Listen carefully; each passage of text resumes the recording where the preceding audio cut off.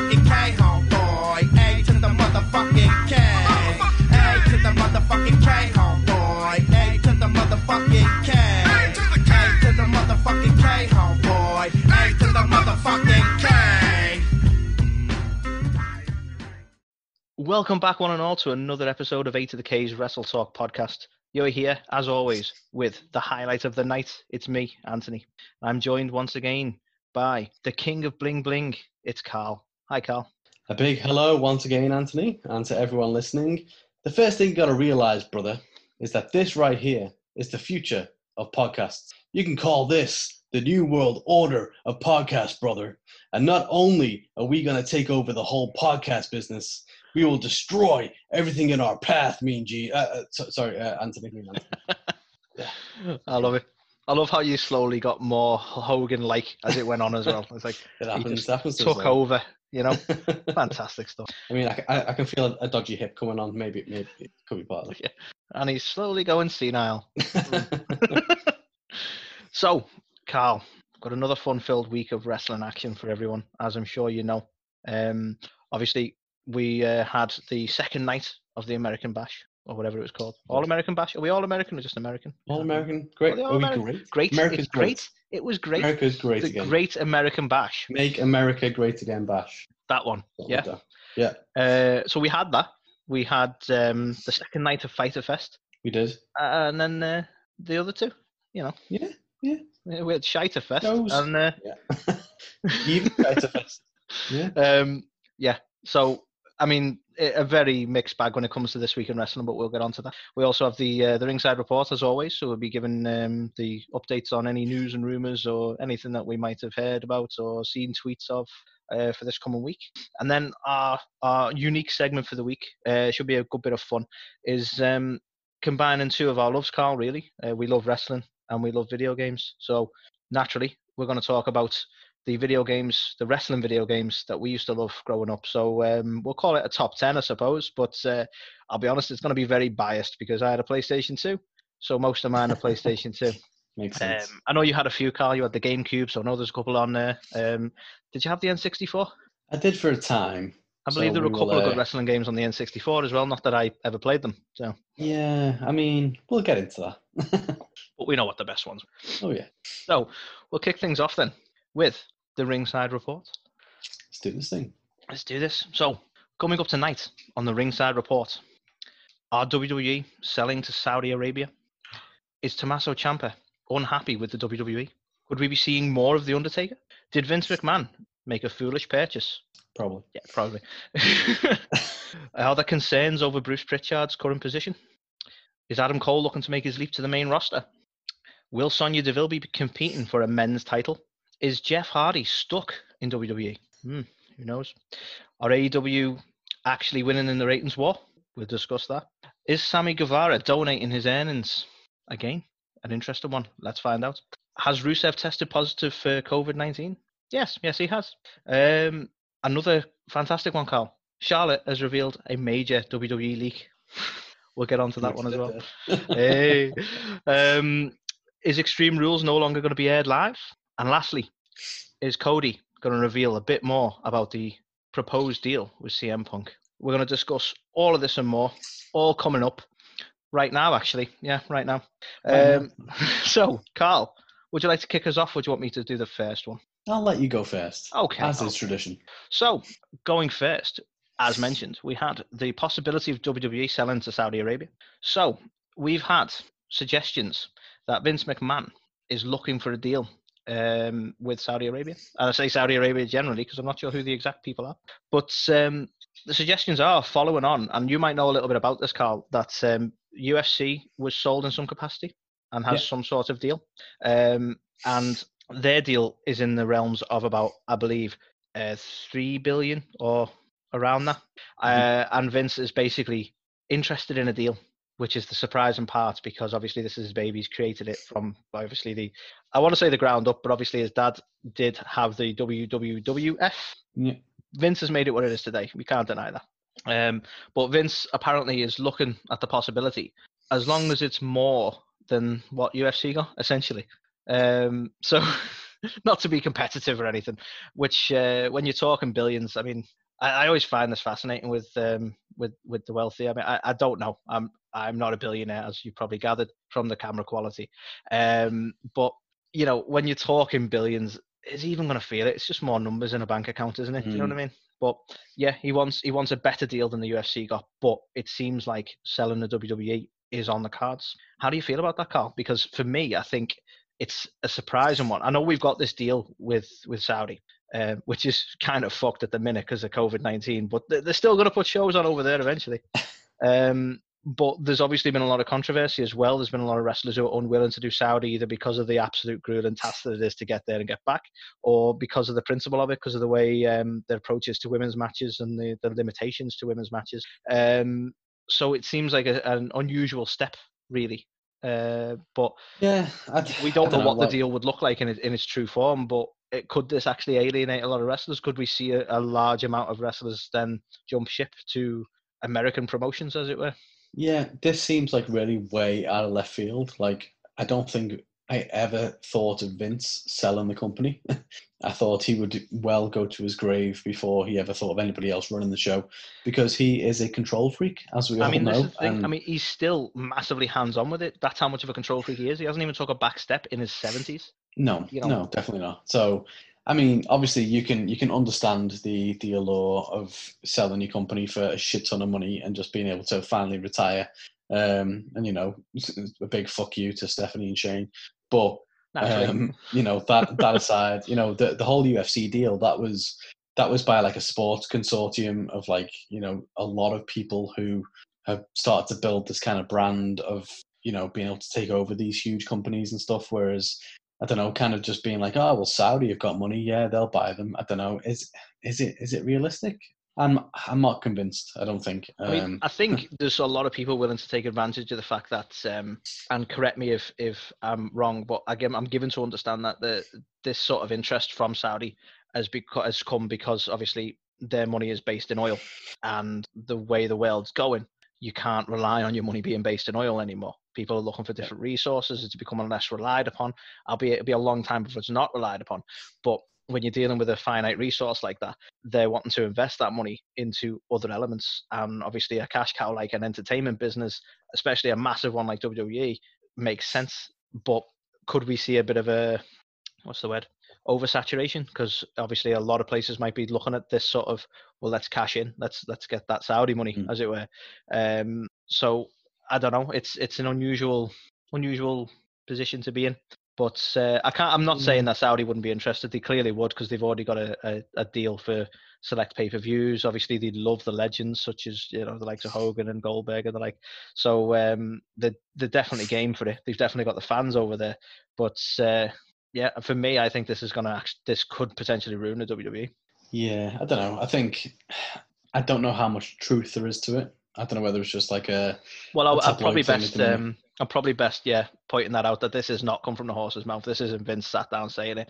This isn't any sort of real fact-based, we've seen this deal being sort of ironed out, or we know that they're in talks.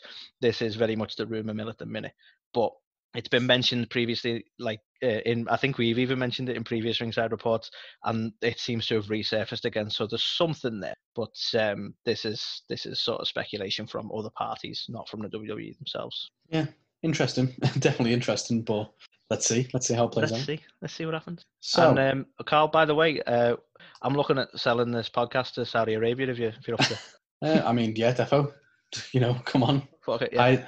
Highest bidders will do anything. I mean, I'm not as petty as Vince. I'll take less than UFC got.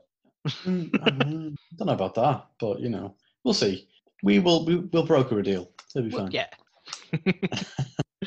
So, Anthony, the one I've got to kick off for my news this week is a certain WWE superstar is apparently unhappy with their current position within the company. Any ideas on who that might be? Well, this could be many people. Let's see. We could have, I don't know. Let's say Otis. No, he'll be absolutely fucking made up, actually. Roman Reigns. Well, it's actually our friend Tomato Ciampa. And it's because we keep calling him Tomato Ciampa. No, it's Yes. not. So apparently, he's made a couple of posts on social media over the last kind of few weeks. And he's basically said that, he misses 2018 Ciampa. The wrestling business, like life, is full of waves, high and lows. One moment you feel untouchable, the next you come crashing down. And basically, he feels since he lost his title, he's basically in one of his real serious career lows at the moment. So yeah, he thinks that basically everything since that point on has been somewhat of a disappointment to him. So yeah, I don't know what are your thoughts? I can see why he's feeling low right now.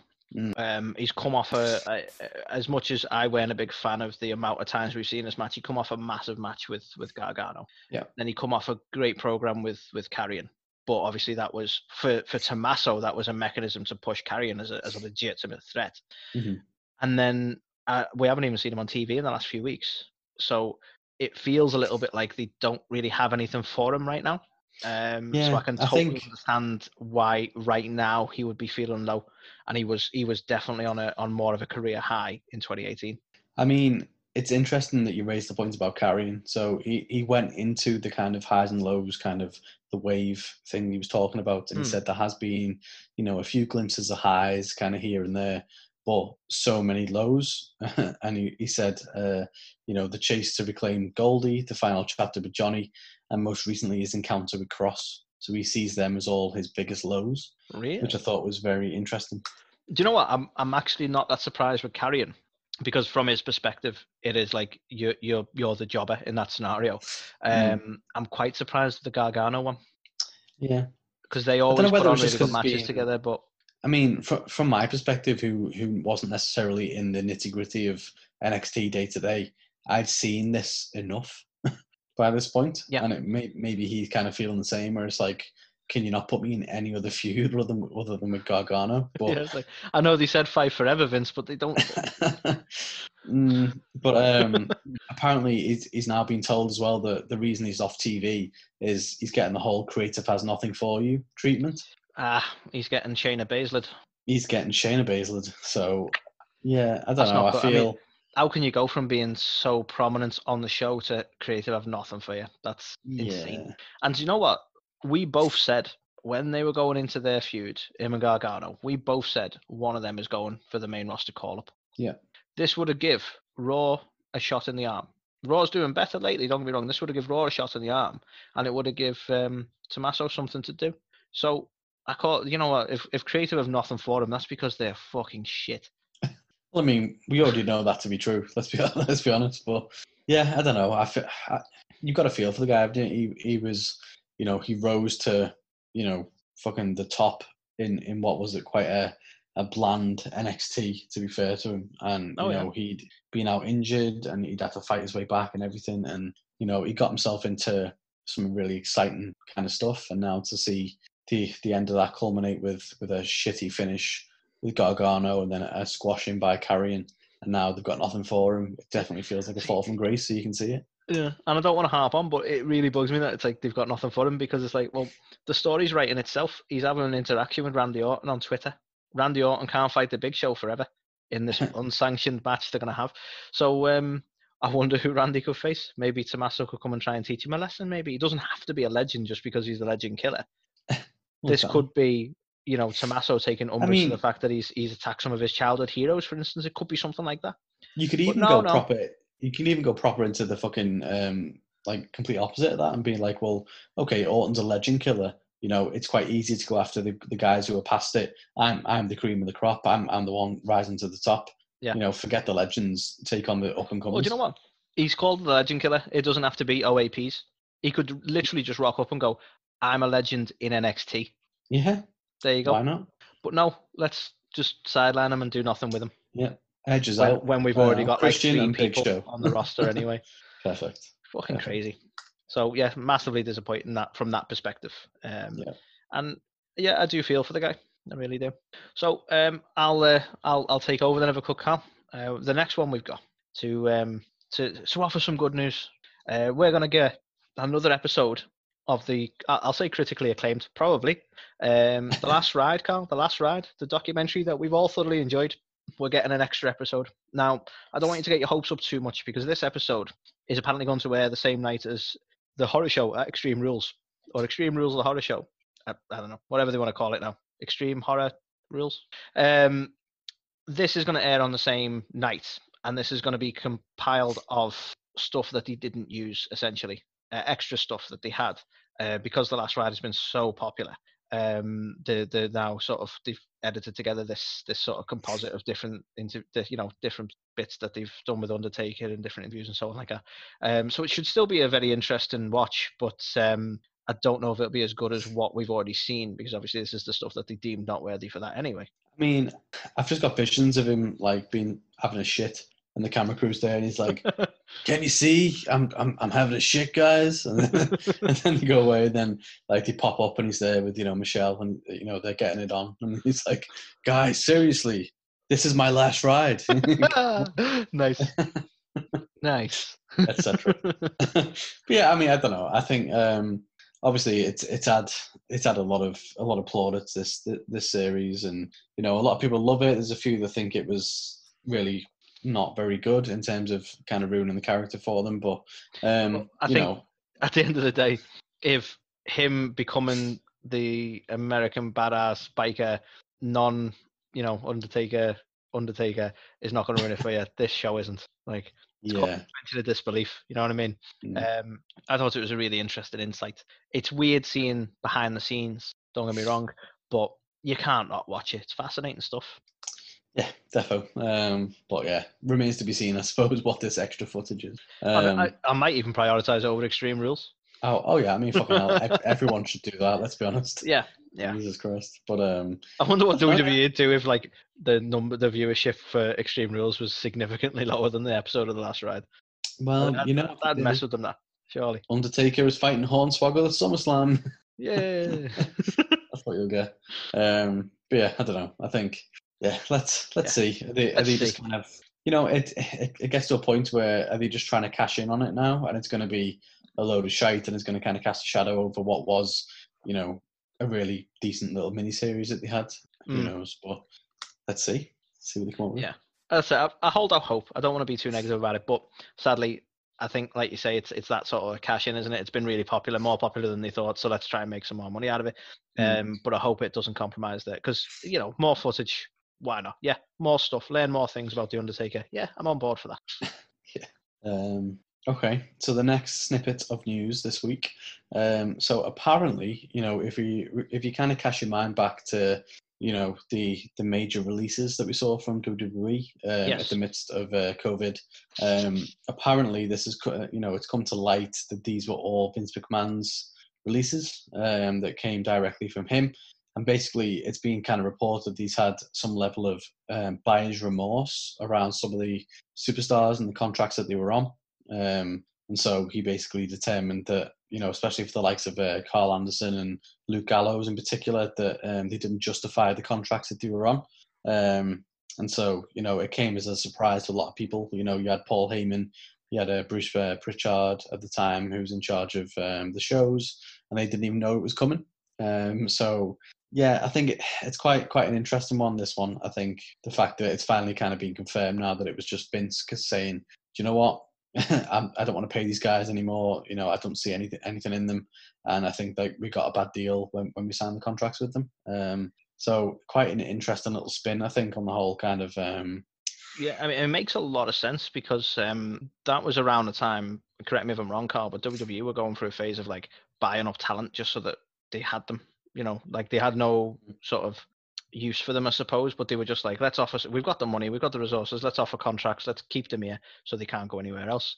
And obviously they changed tactic very fucking quick with the COVID-19 stuff, but it's interesting, and I have no doubt at all that it's true, to be honest with you, because I imagine he was offering them whatever the fuck they wanted at one point, within reason. Crazy stuff. Yeah. Yeah, I mean, I don't know, like, it's hard, isn't it? Because you can kind of see it from like Vince's standpoint, to where, he's the guy, he's the one paying these guys at the end of the day, and are they giving him the return on the investment? You see, I take a little bit of umbrage with this as well, though, because it's like return on investments when they've proven that they're talented. Gallows and Anderson is a perfect example. They've proven that they're talented. They got massively over in New Japan. To paraphrase Cody Rhodes, if you can get over once, you can do it again. So they've got the tools there, right? But then when you're coupled with the WWE machine and the lack of creative freedom and artistic freedom, and then you're blamed for it, it's just crazy. Like, there could be a lot going on behind the scenes that you don't hear about because they're not famous. But has he ever considered looking at maybe the creative side of it and going, these stories aren't working? Like, maybe we should sack some people here or offer some really good contracts to some people here? Yeah, I thought, I don't know whether we're going to cover it as part of another news story, but I remember seeing something this week around FDR coming out saying that when they got released, it was basically as a result of Vince kind of saying that, the creative team said they had nothing for them, and he wasn't aware of all the ideas that they pitched to Vince, like to get themselves over and to build new stories. And he said it was a massive flaw in the creative process, the fact that he wasn't being made aware of them. And apparently a lot of people felt that they were so scared to go to Vince with new ideas that, in case they got fired themselves, that they just wouldn't pitch the ideas that the wrestlers had. Yeah, I get that, to be honest. I think that this is kind of a problem with the machine. When you're a small fish, you've got a lot less creative freedom to get yourself over. But when you're a big fish and you don't need to get yourself over, you can get away with whatever the fuck you want. It's a crazy mechanism. Like, I don't think he realizes that the position he puts a lot of the younger talent in. I mean, look at other examples like Zack Ryder, who got himself over through YouTube outside of WWE. Like, then was almost sort of, if you believe the rumor mill, was almost sort of punished for that. So it's like, even when they're trying their hardest to get themselves over, you're still relying on creative when you're that sort of not green's not the right word, they've all put the time in, but when you're that position in WWE, when you're not the likes of John Cena, that's you have to rely on the creative element and what storylines they're going to put forward and put you in. It's crazy. Yeah, I don't know. I think it's interesting that it's kind of come to light now that it was Vince, and to a degree he kind of feels a bit bad about it, for some people at least. But on the other hand, he's just kind of like, well, I don't know. He's been like the fact that he's used a global pandemic to fire a load of people that he regretted buying in the first place. Yep. Yeah, it's obviously a bit snaky in it, but I suppose at the same time, he's kind of realised now that he's paying these guys shitload of money, and like, why? If he's not going to keep them, or he has no plans for them. So yeah, strange. And in some respects, it gives them the opportunity to do other things. Like, the reality of it is, FTR are a lot happier now. Gallows and Anderson will be when they can go back to Japan. Mm-hmm. It seems that now they can go and be more creative and do what they love. It's probably the best thing for them as well, as much as it's a bit of a kick in the teeth at the time. Yeah, I suppose as well for like Sarah Logan and Eric Rowe as well. They obviously come at a really good time for them to now be parents. Vince offered her a release at a really good time, didn't he? Well, not paying any maternity leave now. I'm pretty sure Eric offered her a release prior to that, so to be fair. But anyway. So Carl, the next one I've got is concerns over Bruce Pritchard. Now, this one is not much of a news article, Carl, because it's speculative, but it's one that I wanted to discuss with you, because the suggestion is Bruce has taken on, obviously, everything, and is under a lot of stress with it all, and that it may be having an effect on him.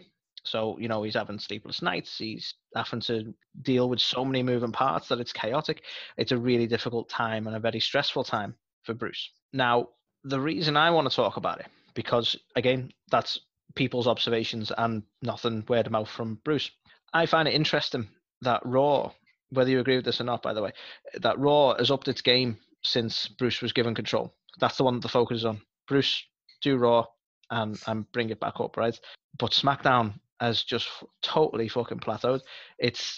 Like, this particular one we're going to talk about this week was just awful, and it seems like the concentration's gone. Like, I genuinely believe what's going on here in that there's too many moving parts. I don't think Bruce can handle 2 shows, because I don't think SmackDown's being given enough attention, because the shit they're booking there is just, and I get it, Raw's the flagship show and the 3-hour show, so that's the one you're going to give your focus to. But it just seems like there was nearly no time for SmackDown for the stuff they were putting across this week, which we'll talk about in This Week in Wrestling. But do you think there's truth to the rumors on that basis? Because I think you can almost see it evidently in the way the shows are up and down with each other.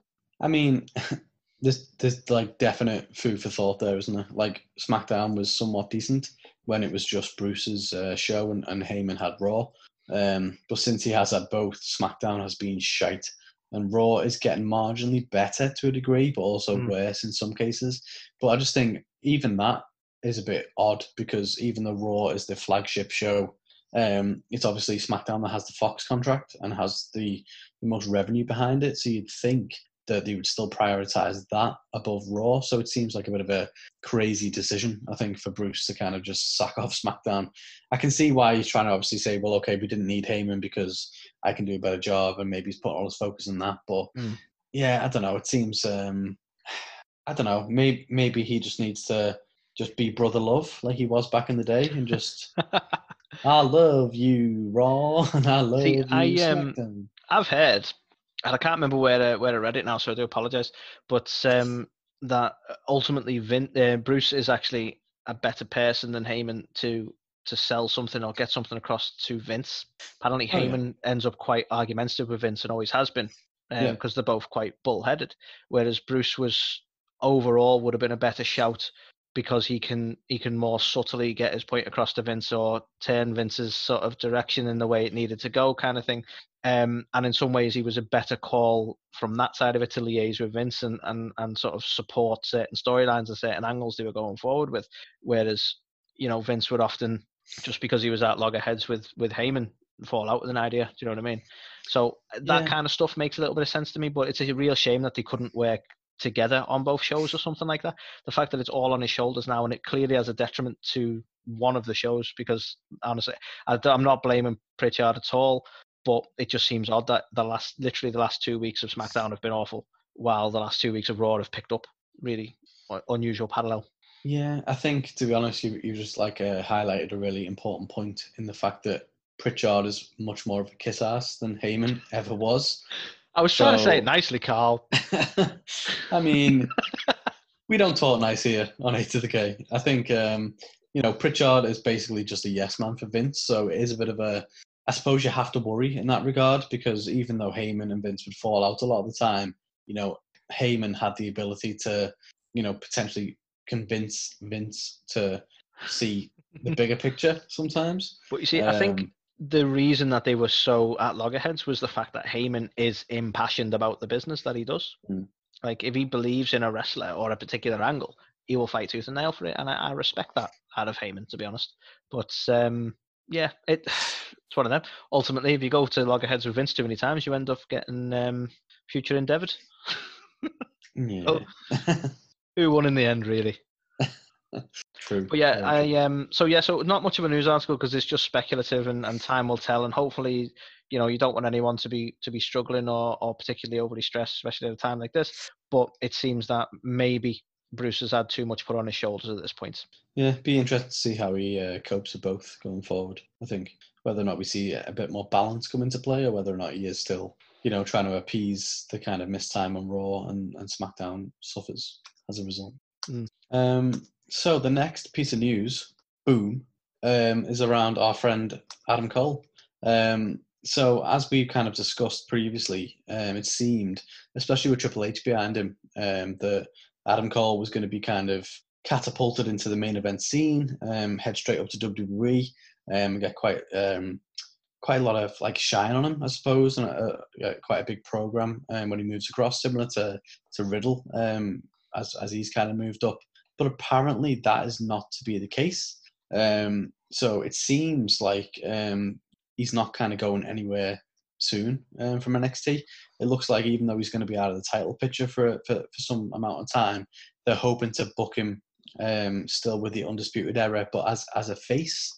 Obviously, as when he kind of joined, the natural reaction to Adam Cole is to cheer the guy, because he is, he's someone that you want to get behind, and he seems like he's got the charisma, hasn't he? Exactly. He's got charisma, he's got the in-ring ability, he's got everything kind of going for him. And obviously, he can play a good heel, but he's never really had that much of a face run. So I think that the plan is to not move him to the main roster anytime soon, but to keep him with the Undisputed Era, but as like a face faction, and really try and get the fans behind him over in NXT, which I don't know, seems like quite a surprising piece of news, really, because I thought after this he was going to be kind of catapulted straight away to the main event.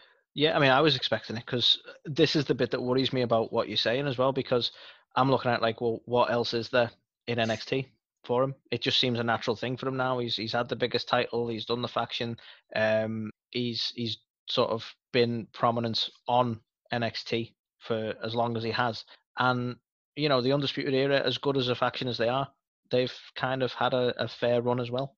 I never like breaking things up, especially when you know WWE are not particularly fantastic with tag teams or factions. But at the same time, it felt like the right move, and it worries me that okay, that's a nice idea.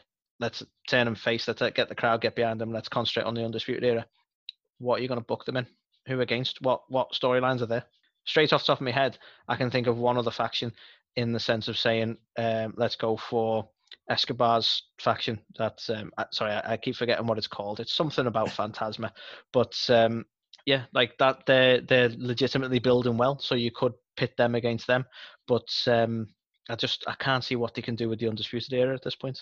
No, I think I suppose without Adam Cole, the Undisputed Era is just nothing. But you know what? Why not move them all to the main roster?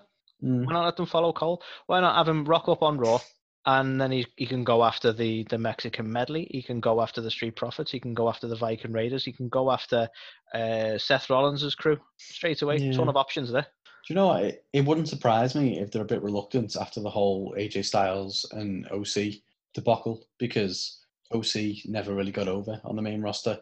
And I know that they were never in NXT, but obviously they were quite a big kind of showpiece outside of the WWE, especially in Japan. Yeah. And when they brought them in, they just kind of fell flat. So I don't know whether Vince is a bit hesitant, because obviously Cole, we know, will get over similar to AJ. But Yeah. then you've got the Undisputed Era, and maybe not so much. I don't think they'll have as... Naturally, though, in any team, you have your star. Do you know what I mean? Like, no, I'm going to go back on that. I'm trying to give examples, and I'm like, Edge and Christian, Dudley boys. No, to be fair, I suppose they're all legitimate in their own rights. But look at, I'll have to give a modern example, so it's not quite as good as I was going to try and do. But look at, you know, Seth Rollins' team. They are relying on Rollins. You know, there's no two ways about it. Theory and Murphy by themselves are nothing, and they're not very bookable. But with the faction, with the disciples of Rollins, it works. So for the sake of the story and the way you could book the Undisputed Era, I think it would work. I think the issue they had with the OC was they'd already had a solo tag run and fucked them right up. That was half the problem, when they were doing stupid, hokey, fake doctor gimmicks and making ball jokes. Like that might be what affected the OC going forward. Maybe slightly, yeah. But yeah, I don't know. I take your point that the minute they split the Undisputed Era up, it'd fuck the other two right up anyway, on the main roster especially. Yeah, I mean, it's a hard one, isn't it? Because as you said, in like an ideal world, they'd all get brought up to the main roster and they'd all thrive. But I think as it is today, Adam Cole's going to suffer in order to kind of keep the Undisputed Era kind of relevant. But you know, if they move them all over, then there's no saying that the Undisputed Era wouldn't just kind of go by the wayside. And I think they're doomed on NXT anyway. Look at what they've been in recently. It's like, oh yeah, Robert Strong is shit scared of Dexter Lumis. That's the storyline they're in at the minute. Yeah, they look strong. What a team. Yeah. No, true. I think it'd be interesting to see, because surely they can't keep Cole down there for much longer. So hopefully it's kind of means to an end, I think. Yeah, but it'd be interesting to see what they do, because I'm honestly, I don't know what they're going to do, so I really want to know what they're going to try. So we'll move on to the next one then, Carl, if we could. And I'm intrigued to know your thoughts on this one as well. And watch out, it's a touchy subject, Carl. So Sonya Deville has expressed an interest in competing for a men's title, and has cited that, like, basically that's sort of the future, I suppose, for wrestling. And we've seen it on TNA. I think were the first ones to do it, potentially. Well, not the first, because obviously you could technically say WWE did it first without knowing if there were any others before that, but obviously we had the likes of China holding the IC title. But WWE have been notably over the last couple of decades really squeamish about intergender matches. So I can't see it happen anytime soon from their side of it. But Sonya Deville has expressed a desire and interest to be the first woman to, or again, China, but to be the person who does this. And it got me thinking, do you know what? I actually think it'd be really good.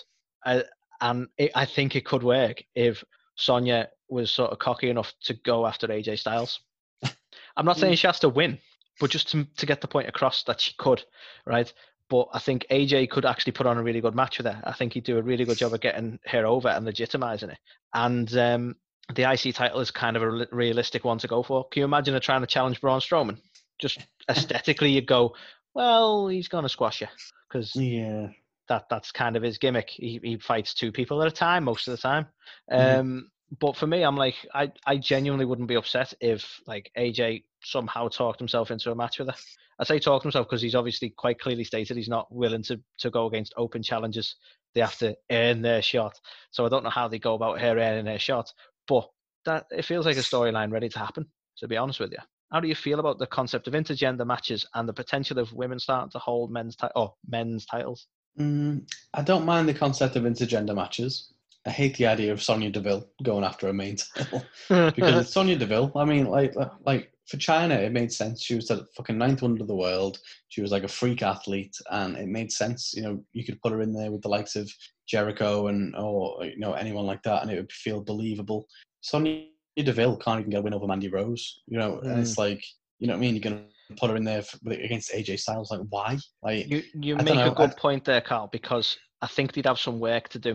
Because if they give her a shot now, as much as I've just said I'd like to see it up against AJ, and I would, I've nothing against the actual idea of the match, they'd only be doing it as a box-ticking exercise, if you know what I mean, to go, well, she's part of the LGBTQ community. So, did I say that right? I think I missed a plus. But she's part of the community, right? And it's pushing this intergender match thing. So it would be WWE going, look, we've ticked all the boxes, right? Yeah. And which wouldn't be a good thing for her because it needs to make sense story-wise. So this is something that they'd have to do after building her up as a legitimate threat. Yeah, I mean, for me, like fuck the fact she's like part of the fucking LGBTQ whatever community. It doesn't matter. Like, you know, if you're gonna do like an angle like this, you'd have like a Ronda Rousey, or you'd have like a fucking Becky Lynch maybe, or something. Anyone over Sonya at the moment. Yeah, but I mean, to be fair, Carl, the reason I mentioned the LGBTQ community is because that is the reason I could see WWE going for this. Because from a PR point of view, they'd love to say that, oh, look how good we are. And I hate when it's done like that. It should feel natural.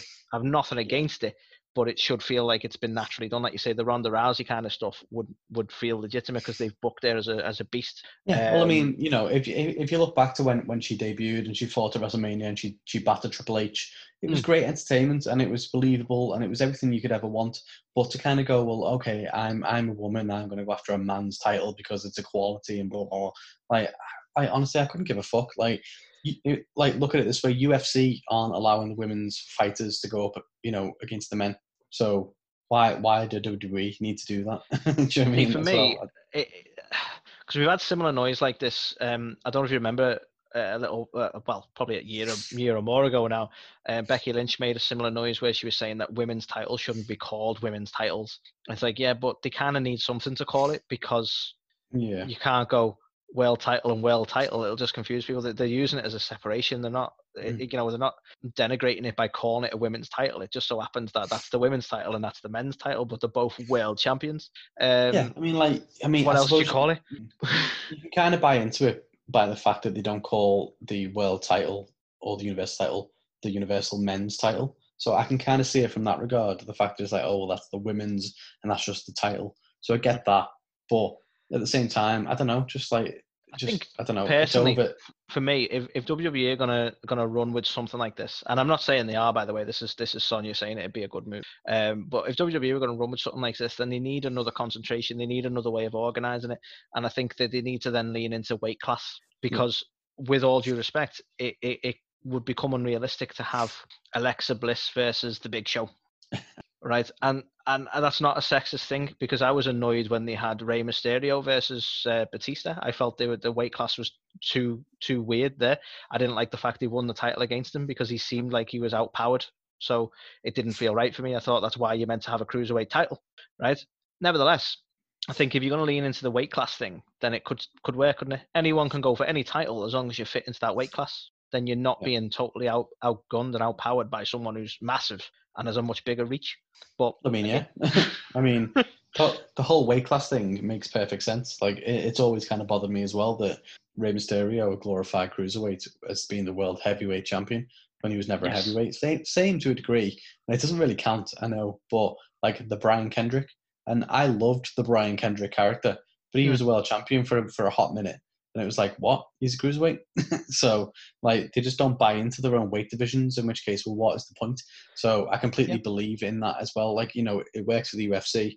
If, you know, like CM Punk was the world heavyweight champion in WWE, he was a welterweight in UFC. Like, weight classes mean something. Never getting there, the heavyweight champion in UFC, not without piling exactly. a ton on. Well, exactly. So, I mean, I think if they are going to go this route, then definitely weight classes make sense. And you need something. You know, is Sonya Deville going to be, you know, a heavyweight challenger? No.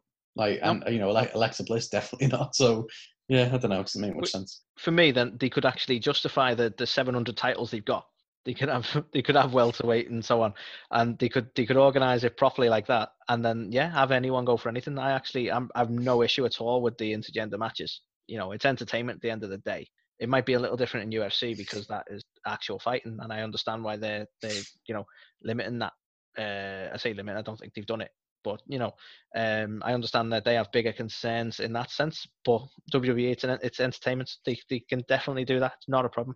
And the proof's in the pudding. I believe the TNA, the main title in TNA was quite recently held by a woman. Yeah. And to the point that it wasn't even that big a thing, if you know what I mean. Like, it weren't like, oh my God, it's held by a woman. It was just like, yeah, she earned it.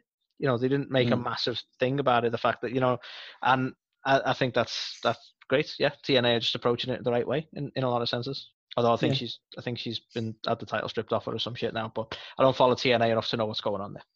Yeah, I think she was accused of making a derogatory comment or something on social media, so she's been fired, I believe now. So I think she'll get picked up soon. She's I think it was Tessa Blanchard, so Tully Blanchard's daughter. Right.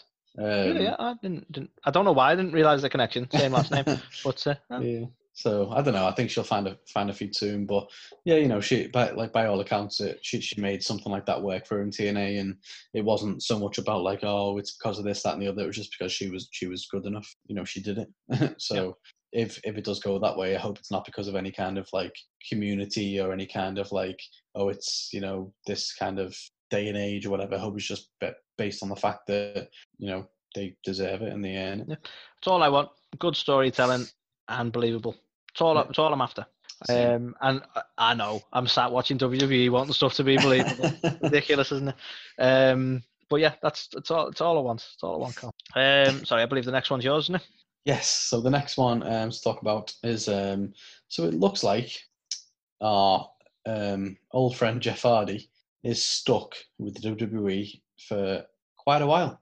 And I say quite a while. It's not really quite a while, but that's what's kind of getting bandied around. Basically, because he was out injured, WWE basically extended his contract because he wasn't able to perform the dates that his contract, you know, was signed up to. So as a result of that, he's actually contracted now until March 2021. So obviously, there's been a lot of speculation around the fact that Matt has obviously gone to AEW, and you know, expecting Jeff to follow suit. But I don't know. I think based on what I've seen from the whole kind of Jeff Hardy vignettes and his whole little kind of documentary, if you will, like the little mini series that he had, I legitimately think he feels like he owes WWE something because, you know, I'm pretty sure they paid for his latest stint in rehab and they've helped him kind of correct his life and stuff. So, you know, I mean, I could be wrong, but I'm pretty sure that it was, you know, the WWE that did that for him, and so it wouldn't surprise me, to be honest, why he wants to stay there and pay back to them, regardless of the whole kind of silly storyline stuff that they got him in at the minute, like literally talking about his addiction every 2 minutes. But yeah, it turns out he was an addict. Yeah, did you hear about that? I know. Yeah, it took us all by surprise. You know, no one's ever seen that match against Sting at fucking Bound for Glory or whatever it was. No Jesus one's ever Christ. seen him drunkenly singing with fans doing Yeah, definitely not. the mat. What was it when he was doing the broken mat thing and they had that little song about Brother Nero and the obsolete thing. Yeah. Obviously, you know, there was videos going around, wasn't there, where he was sort of under some sort of influence, just singing that with people and stuff. Yeah. Yeah, And it's not certainly like, nobody not like, on this podcast has ever met him whilst he was off his tits either. Definitely didn't happen. Well, Carl, you but- met him. I don't think he ever met you. Yeah. I don't think he could see you, Carl. I was not there. I was not there at all. Yeah, look, I think it's one of them. You know, Jeff has come back, and you know, we'll talk about SmackDown when we get to it. He's not. I don't know. He's not amazing for me. Perfectly honest, I think it's one of those. Even if he went to AEW, like what would happen? He'd get put in a tag team with Matt, and you know, it did ruin all the good work with Matt there as well. I think I don't know. I'm not against him being there. I am. I really don't want him in AEW. I don't want him anywhere near Matt. I have a bit of a bias here because I'm not a fan of Jeff. You know, shoot me if you must, Carl, but I'm not a fan of Jeff. I never have been. I've always been more when they split and they went on the solo runs. I never bought into the Jeff thing. I never bought into his world title run. I weren't a fan. I was all for Matt. I love the Mattitude stuff. I loved his run, and I genuinely think he's the more talented from a creative perspective. Jeff may have took more risks over his career in terms of the high flying shit, but I always thought Matt was the more creative, and I was always more behind Matt. Not that you have to pick one or the other, but I don't know. I've never been a massive fan of Jeff, so I'm staying WWE. I'm cool with it. I mean, it sounds weird because WWE is significantly more promo based and like character heavy. But I think WWE suits Jeff a lot more than the Indies or AEW ever would. Yeah. And it's not because of the promos and stuff. It's just because of, I feel like it's a safer space for him. The fans will always get behind him and appreciate the stuff he does. And the high risk. No matter what, he's going to get that big crowd and that nostalgic pop, isn't he? Yeah, and I think like even not so much for like nostalgia, but like the fact he's got like this babyface like gimmick around him that even if he is shit on the mic and even if he, you know what I mean, he has got shit kind of storylines, people just kind of resonate with him for whatever reason and get behind him. And I think that wouldn't happen so much in AEW or in the Indies as it does in WWE. So I think he's made the right choice staying there, if I'm perfectly honest. So I think a lot of people are like, oh God, get him out and get him joined up with Matt again. But why? Because I don't think it's going to do either of them any good. So, no, you know, I just think again, I think, correct me if I'm wrong, Carl, because I didn't follow TNA at the time, but didn't he have more success by himself in TNA as well? Like doing the whole Willow thing and stuff like that, rather than being Brother Nero. So it's not like they worked fantastically together in TNA with the broken gimmick anyway. He was a part character to Matt, but the solo stuff he did in TNA was done in his own right. So they don't need with you on that. Yeah. Right, so moving on then, Carl. You might have seen quite recently people are getting rather petty about ratings when it comes to NXT versus AEW. Yes. And I'll be honest, I'll hold my hands up, right? Because people know that we prefer AEW or we prefer Dynamite as it stands at the minute as a show. I'll hold my hands up and agree that this is AEW people being petty, because when they lose in the ratings, they start mentioning the demos. And I'm like, just take it. Just say, they won in the numbers. Doesn't really matter. You know the reality of it, right?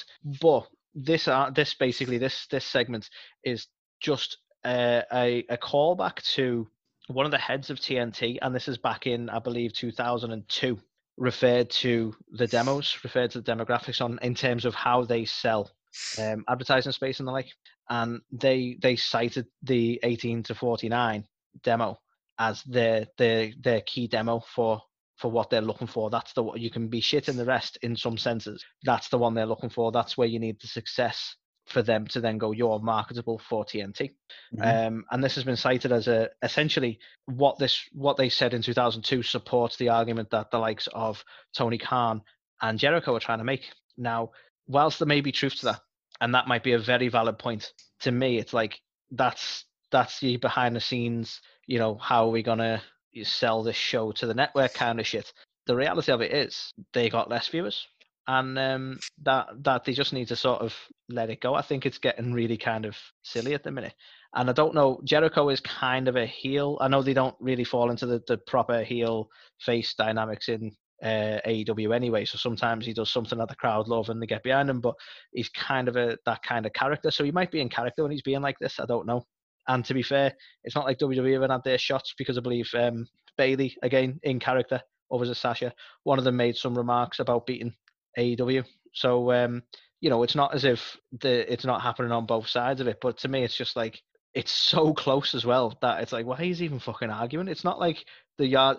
If they were getting like 300,000 to AEW 700,000, then you're getting battered. Right now, it's that close that it's like, well, you're both doing well, then, aren't you? Yeah. But yeah, it's just become sort of really strange. Yeah, I think, like, don't get me wrong, the demos matter, definitely, and they've definitely got an argument. But from a fan perspective, do you think it matters? I mean, look, it's definitely petty, as you said. Like, when AEW were trouncing NXT in both demo and numbers, they didn't give a shit about the demo. That wasn't what they were chatting about. They were chatting about the overall viewers. Yes. 100%. And then ever since, NXT has kind of had a bit of a resurgence, if you will, and overtaken AEW in terms of like global viewers. It's definitely been all about the demo and whatever, and that's where the pettiness kind of comes into play. But regardless, the demo is what counts, and TNT have gone on record as well of saying that they could give a fuck as long as they've got that demographic, they're happy. Exactly. So 100% it matters, but at the same time, like they just don't have as many views, so just stop fucking clutching. Exactly. Like clutching. As something they've done as an example, Carl, right? The demo matters, right? From that standpoint, from a business standpoint, from TNT standpoint, the demo matters, right? Yeah. But the fact that Tony Khan and Chris Jericho both gone out there and mentioned the demo, almost saying like that's the only one that matters, so we're winning. They've had the likes of Disco Inferno now asking anyone not in that demographic to boycott AEW. So it's like you're actually creating yourselves a problem because you're getting people's backs up. You're saying, well, I'm too old to like wrestling. Then it becomes a bit like that. Do you know what I mean? So to me, it's just like, it's not even worth arguing about it. Like, they're both putting on good shows at the minute. You can't get around that. Like, I've complained about NXT, but in the last few weeks, I thought it's been really good. And don't get me wrong, I still prefer Dynamite most weeks, but you can't deny NXT's improved. Certainly when it comes to this, they have reacted to the fact that they were losing in the ratings, and rightly so. Yeah, definitely as well. And I think, no matter how petty it was, the whole Great American Bash thing and whatever, it seems to have done the business for them. Do you know what I mean? So, fair play. And I think, it's all well and good to have the 18 to fucking 49 or whatever the fuck it is demographic. It's all great news and stuff, but, you don't have that classic fan who's in the 50 plus, and you don't have that new emerging fan who's in the, teens, like fucking, the younger demographic either. So it's a bit like, so, See, for me, I kind of get the over 51, not to lose our demographic here, but I kind of get the over 51 because it's like, well, yeah, because most of the people you loved are still on WWE. They still rock Hogan back up and all that. So, yeah, I get why you prefer WWE. It just makes sense. They're the people you know and like. The younger ones, I'm surprised. It's interesting to see. And sadly, I'm not in that demographic myself anymore, so I don't know how they all think. But it's interesting to see that they're not pulling in the younger viewers, because they're obviously they're the future 18 to 49 demographic. Yeah, I don't know whether it's just, obviously, it's more PG WWE, isn't it? And it's more kind of family friendly. So maybe it's that kind of thing. Yeah, mum and dad's letting them watch it. Yeah. So I don't know, but I think, look, they just need to stop being so petty about it all. The fact is that they were on top for quite a while. The last few weeks, they're not on top in terms of total viewers. And sure, they've still got the demo, but they should see this as like a warning, set the game up and do something to get back on top fully. Yeah. If they're not going to do that, then there's pointless kind of fucking going, oh, we've got the demo, because you're still losing. So yeah. And to be honest, I'd be, if I was in their shoes, I'd be behind the scenes going, look, COVID's fucked everyone.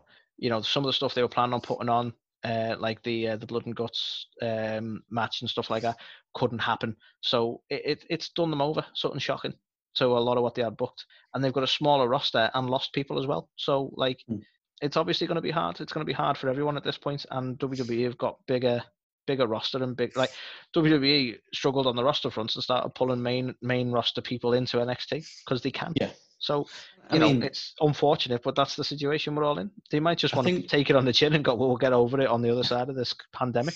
I think as well, we've all got to realize what a draw Moxley is for AEW as well, for the 18 like to fucking 40 whatever demographic. So Mm. obviously everyone knows he's at home, kind of recovering. So if Moxley's your favorite, you're not going to tune in, are you? So it's kind of, you know what I mean? It'd be interesting to see once they're all kind of back to full strength, if you will, and they're not throwing weird gimmick pay-per-view things out every week that's actually a TV show. Do you know what I mean? We still got Fight for the Fallen this week with AEW. So yeah, let's see once all kind of the dust settles and it's just back to being a normal weekly TV show, I guess, and see what the figures look like then. But yeah, it's getting very petty. I think they just need to both step the game up and both try and outperform the other in both demo and total views. Exactly, and maybe take a back step from making comments on Twitter and just let your show speak for itself. Maybe do that for a little bit. It would be nice. It would be nice, wouldn't it?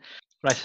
So, speaking of AEW, so as we know, a friend of our show, Sammy Guevara, unfortunately was served a ban recently, or a suspension, and asked to undergo some sensitivity training for some comments that he made in the past, a few years ago, around Sasha Banks. And it's basically come to light now that Tony Khan has basically said to Sammy that he wanted to donate his earnings basically to a charity that kind of dealt with this kind of stuff, and Sammy was obviously very agreeable and accepting of that. So he's basically, as well as undergoing that sensitivity training, he's made the donation now to I think it was the Women's Centre of Jacksonville. I believe so. I think the connection there being doesn't he own the Jaguars? Yeah, so obviously Tony owns the Jaguars, and a lot of the AEW shows, I think where they are at the minute is out of Florida. I think it's in Jacksonville as well, in the right, okay, in the the Jaguars fucking football field. So yeah, I mean, it's one of them. It's obviously it's a nice touch, I think, but it is in a sense that it's a shame that it was motivated by Khan. Yeah, I think they're kind of, it's a weird one because they're kind of trying to paint Sammy in a positive light by saying he's donated his stuff, but obviously it was a Tony Khan thing. So then the flip side to that is, would Sammy not do that off his own back? And I'm not sure it's given the right PR that they probably wanted. But PR aside, I think it's obviously a good cause, and if Sammy's taken a leave of absence and undergoing kind of a suspension and stuff, then it makes perfect sense to donate that money to a cause that would find it useful. And obviously Tony's picked a good one, but yeah, I'm not too sure how productive it was, the way it's kind of come about in terms of a PR story. I know, yeah, the way it reads is kind of like it's been insisted upon him, rather than if it had been more about like Sammy's gone, I want to do this, then you'd be like, fair play to you. And I'm not saying that he didn't, like you say, he's been totally agreeable to it, but it's just a shame that the motivation came from the top end. Yeah. So moving on to the next one, Carl. Quite simply and very sadly, that Rusev has tested positive for COVID-19. Yeah. So this will essentially ruin the potential of if he was due to appear at Slammiversary, unless it's already been taped. There was always rumours that he was going to rock up on TNA anyway. This is going to put a halt to that, most likely. And the other potential is, Carl, and I don't want you to shed a tear here, but this could mean that we don't see Lana on TV anytime soon, because obviously she is the real life wife. Oh, I've been drinking, sorry. Real life life. That one of Rusev. So she will most likely need to isolate as well. So it's a bit twofold. It affects WWE and it affects whatever plans Rusev had, which again, if you believe the suggestion from the tease on the Slammiversary video, was that he was going to be going to TNA, which will most likely be halted now. Yeah, I mean, if that was the case, obviously that's a huge loss, I think, for TNA, because it would have been amazing to have someone of his caliber on the show, make a debut. It would have been like a really, I don't know, it would have kind of given a bit of a buzz that they've kind of lacked for a while. But I think, to Lana as well, like, a lot, she's controversial. She's the fucking Marmite of the wrestling industry. And she, like, people either really like her or fucking absolutely despise her. But I think, I'll let you know what Count Batman would be like. I mean, she's come out recently and basically said that obviously both her mom and her dad have had COVID, and now Rusev's got COVID, and it's like, okay. So I think, obviously she's going through some stuff at the minute. You know, she was in an angle with Natty, who's also had to be pulled from TV because of Tyson. So she's kind of nowhere at the But this minute. is the Marmite thing, though, Carl. If you're not a fan of Lana anyway, you're going to be sat there now going, and she's ruined Rusev's career. Well, you know, that as well. But yeah, so I don't know. I think definitely a bit of a shame for Miro or Rusev. Yeah, I keep calling him Rusev because I'm not sure what he officially is going to call himself when he goes to TNA. I know his handle's now Miro, isn't it? But yeah, I think he's like Miroslav or something, isn't his name? I don't know. But yeah, I think obviously it's pretty shitty. So hopefully he makes a speedy recovery, as do, you know, the parents of Lana as well. But yeah, it's a shit thing going around at the minute, isn't it? And you know, it's getting more and more people. So hopefully it's a positive outcome for all involved. With any luck. But as we segue nicely onto more talk around Rusev, he basically gave an interview this week, and he actually said that there's a current WWE superstar that he would deem to be the greatest professional wrestler ever. Now, is he going to say Randy Orton because he's just competed in the greatest wrestling match ever? Or well, I was gonna pass back to you for thoughts. So do you think who do you think you might have said, Randy Orton? No, that was a joke. I'd be very surprised if he said Randy. I am going to say AJ Styles. Interesting. It's actually someone that many people wouldn't necessarily think of in terms of coming right to the forefront of the mind. But once you hear the name, you'll probably think he's got an excellent point. And it's someone that we've both spoken about before, Anthony, as someone who is a fantastic star. But he's quoted as saying, "Come on, man, what are you asking me? I'm not a booker. But as I said before, he's the greatest professional wrestler ever. So, I mean, that tells you everything. Or I hope it does." And he was talking about Cesaro. Okay, yeah, I take your point. I would not have guessed Cesaro at any point, right? But yeah, genuinely, because we've both mentioned that he's underutilized in WWE and he's never had a decent push as a singles competitor. And that actually makes a lot of sense to me.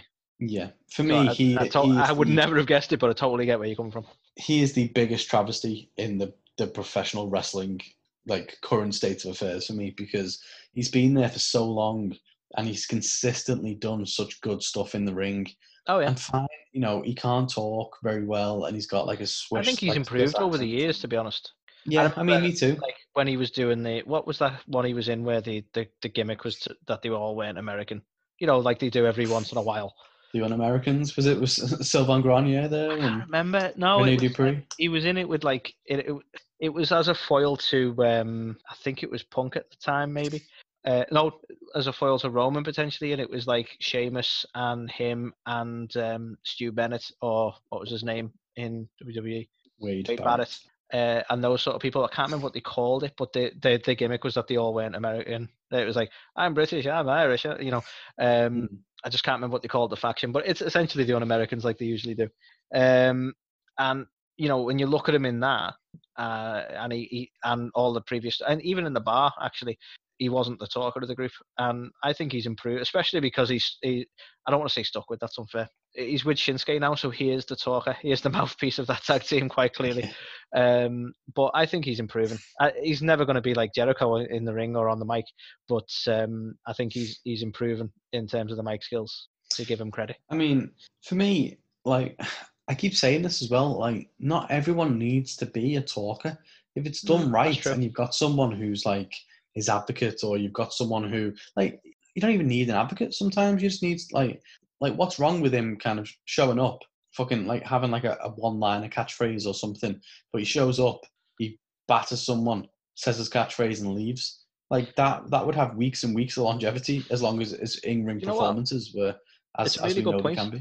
Prime example of that, Cal. Undertaker, not a good talker. No. Still the legend that he is. Not a good talker. So, yeah, I don't know. I feel like he's just been dealt a proper shitty hand over the years. And I think it's such a shame because, you know, Ring of Honor days and indie days, you know what I mean? Like, I think he was called fucking, I can't remember his name, Castro Cogniglagli. I don't know what the fuck he was called. Some weird name, right? Yeah. he was tearing it up, you know what I mean? Him, Kevin Owens, Seth Rollins, or fucking Tyler Black, whatever he was called on the indies. Like, these guys were fucking fire, do you know what I mean? And unfortunately, they've all kind of gone on because they could talk and, you know, become something a bit bigger. And he's just kind of gone there despite his ability. and just kind of like flounder. And it's a bit of just a massive shame. I think he's got everything. He's got the body, he's got the height, he's got, what Vince would look for in a main star. He just can't talk. He's not got the hair. This is true. It didn't bother Austin. I'm just saying. It didn't. But it's definitely a good shout from Rusev, that, in all fairness. But an absolute travesty, really. I mean, this would have been the perfect opportunity for them as well. With a limited roster, you've got people there who can wrestle and who you can now utilize and push because, they're there and they're available and they're not stricken down with COVID. It would have been a perfect opportunity. And as much as I'm enjoying him in a tag team with Shinsuke, I'd have much more preferred a singles run. Yeah, and I mean, I'm just saying as well, just going to throw out there, Drew McIntyre, Cesaro. Just saying. Booked right, that could be awesome.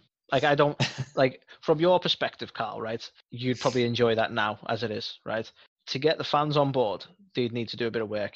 But that would be an awesome match. No two ways about it. But I don't think people are behind Cesaro enough for that to be a big enough booking.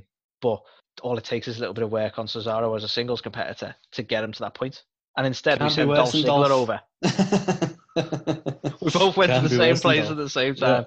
Yeah. Why they sent Dolph over to Raw for some reason. But yeah, it's baffling, some of the choices they make sometimes. Baffling. Right, so I've got the next one, haven't I? Yep. So, Charlotte, Carl. I mentioned earlier that there's been a leak in WWE. We are, of course, talking about Charlotte's breast implant. So it's now come to light from Charlotte. She's put it out there on social media in some capacity that what she had to go for was surgery on one of her implants. That apparently had been leaking or something. I don't quite know how implants work, but there was issues with it and had been for some time. She was going to get it rectified and hopefully it would rectify it for good. The problem being, and the reason she's sort of gone onto social media, is that it looks like she's going to be out for a bit longer than first believed. Now, originally she said it was only going to be a couple of weeks. It's seeming like it might be a few weeks now. There's still no specific time on it. WWE have not sort of suggested their plans in the future with her or when she's going to return, hopefully ready for SummerSlam, but all still a bit up in the air at the minute. But it seems like she's going to be out a bit longer because of this issue with her implants, which I think you actually called it last week when we weren't sure why she was going out. So hats off to you, Carl. You know your implants. I mean, to be fair, I didn't know they were leaky or anything. I couldn't see any residue lying around the ring or nothing like that. But I thought it was just kind of like a time. I know they only last so long, so I thought it might be something to do with that. But it sounds like she's gone through a bit of hell. I believe by all accounts, she's had a few leaks in the past, and she's gone for the solution, which would give her the quickest turnaround to not lose any momentum. But now she's obviously had to, for her own health, kind of take the next kind of level of precaution, I suppose. It's funny when you say for her own health as well, because I think even Ric Flair has come out and said he hopes that she takes as much time as she needs or wants rather than trying to rush back. And I think that's a fair point, because she's a big star. As much as I've not been too favourable of her in the past, there's no two ways about it. She's a big star in the women's division, and she can take the time. When she comes back, she'll get a pop and she'll be able to be in the main event scene again. It's not like she's going to lose out on the opportunity. She can take the time as much as she needs, really, in some senses. That's it. They're not going to bring her back and put her fucking on as a curtain jerker, are they? They're going to bring her back to the main event. So. Yeah, exactly. And to be honest, in some senses, a longer absence might be better for that sort of return and that pop. Yeah, I mean, it's not going to be much of a pop because there'll probably still be no fans, but the fact she's been fucking forced down our throats. Then performance centre people instructed to cheer, though.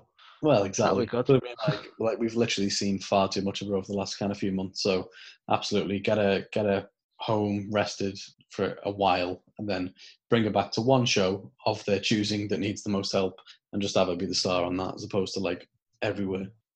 Yeah, exactly. So that's the news on Charlotte. Okay. So my last one, just a little bit of a small tidbit, but it looks like the plans may have changed for Extreme Rules Horror Show, Extreme Rules, Horror, yeah, whatever that's called. I think it's now Extremely Horrible Rules. A series of extremely horrible, an extremely horrible show. Rules. That was it. Yeah. So apparently, the plans have changed a bit for this now. So I think they were going to originally show it live, but it looks like they may be reverting back to a taped aspect of it, which I think, based on some of the match types, where obviously I'm assuming whatever the match type is with Bray and Braun would have been taped anyway. Yeah, I think that was definitely going to be another cinematic masterpiece. Yeah, so I think it probably makes sense because they're going to have to find time to tape that anyway. So hopefully, I think it's just more around the fact of when are they going to tape it, because they're so adamant around taping as much kind of TV in advance, and obviously it's only a week away, and it's like, well, when are they going to find the time to slot that in and actually tape the show? But I think especially with it sort of not being part of their plan, like originally they were going to do it live, so I think that's probably the difficulty, because they're now going to have to try and get NXT boxed off. They're going to have to probably done Raw, but they're going to get NXT boxed off, still bits of SmackDown, I imagine, and trying to fit this in as well. It's going to be a chaotic week for them trying to get it all done. Yeah, and I think maybe it'll give them time to add some special effects when Rey Mysterio, when he loses his second eye. It's like, what's that jumping out the sky? R-E-Y's eye. There it goes. But yeah, I don't know. maybe they'll do some 4D kind of shit. Well, that match is going to be entirely CG.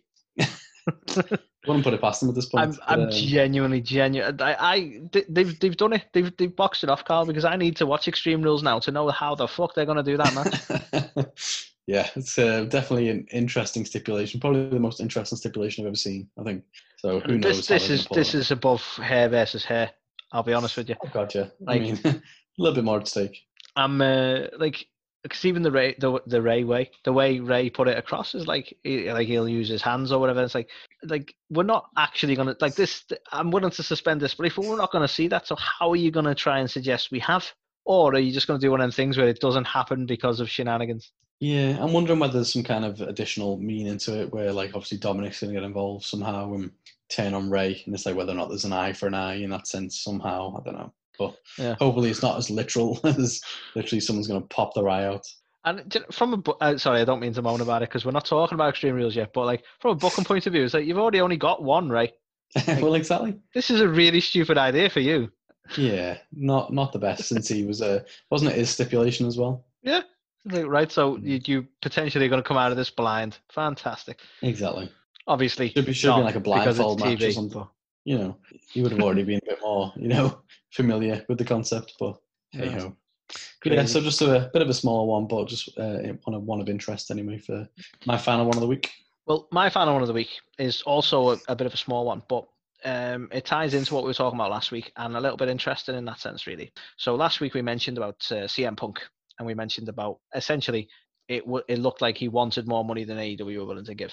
Now, Cody has been interviewed since this, and not about CM Punk, but during such time he's been asked about the CM Punk suggestions that were made, and has mentioned about the fact that the suggestion is that he wanted more money, and he thinks he's worth tons and all this. And Cody very professionally has said, he wanted a lot of money and he is worth a lot of money. But then during this interview, and the bit that I wanted to mention and the bit that I find interesting is, and he did make it clear that he weren't specifically talking about Punk, he's talking about people in general, is that, and I'm sure he put it a lot better than I'm going to put it, but he was saying that, the Khan's got money, basically. The money isn't really the issue. The fact is, if the passion is there, the money is there. Like, they need to be passionate about what they do. And if they believe in what they want to do and what they want to put across, because he believes AEW is a place for artistic freedom, as it were. And if they are passionate about being in AEW and expressing that creativity when it comes to the wrestling industry, the money will be there. And he wasn't saying it specifically about CM Punk, but at the same time, CM Punk didn't get the money he wanted. So it would kind of suggest that was the bottom line, that he wasn't passionate about, he wanted a payday and he wasn't passionate about the actual wrestling industry. So I find that interesting because he's been very, very careful in what he said and very professional in what he said. But at the same time, that statement suggests that that's what fell down with Punk. I will stress that he did also say that the negotiations never got as far as it sounded with Punk.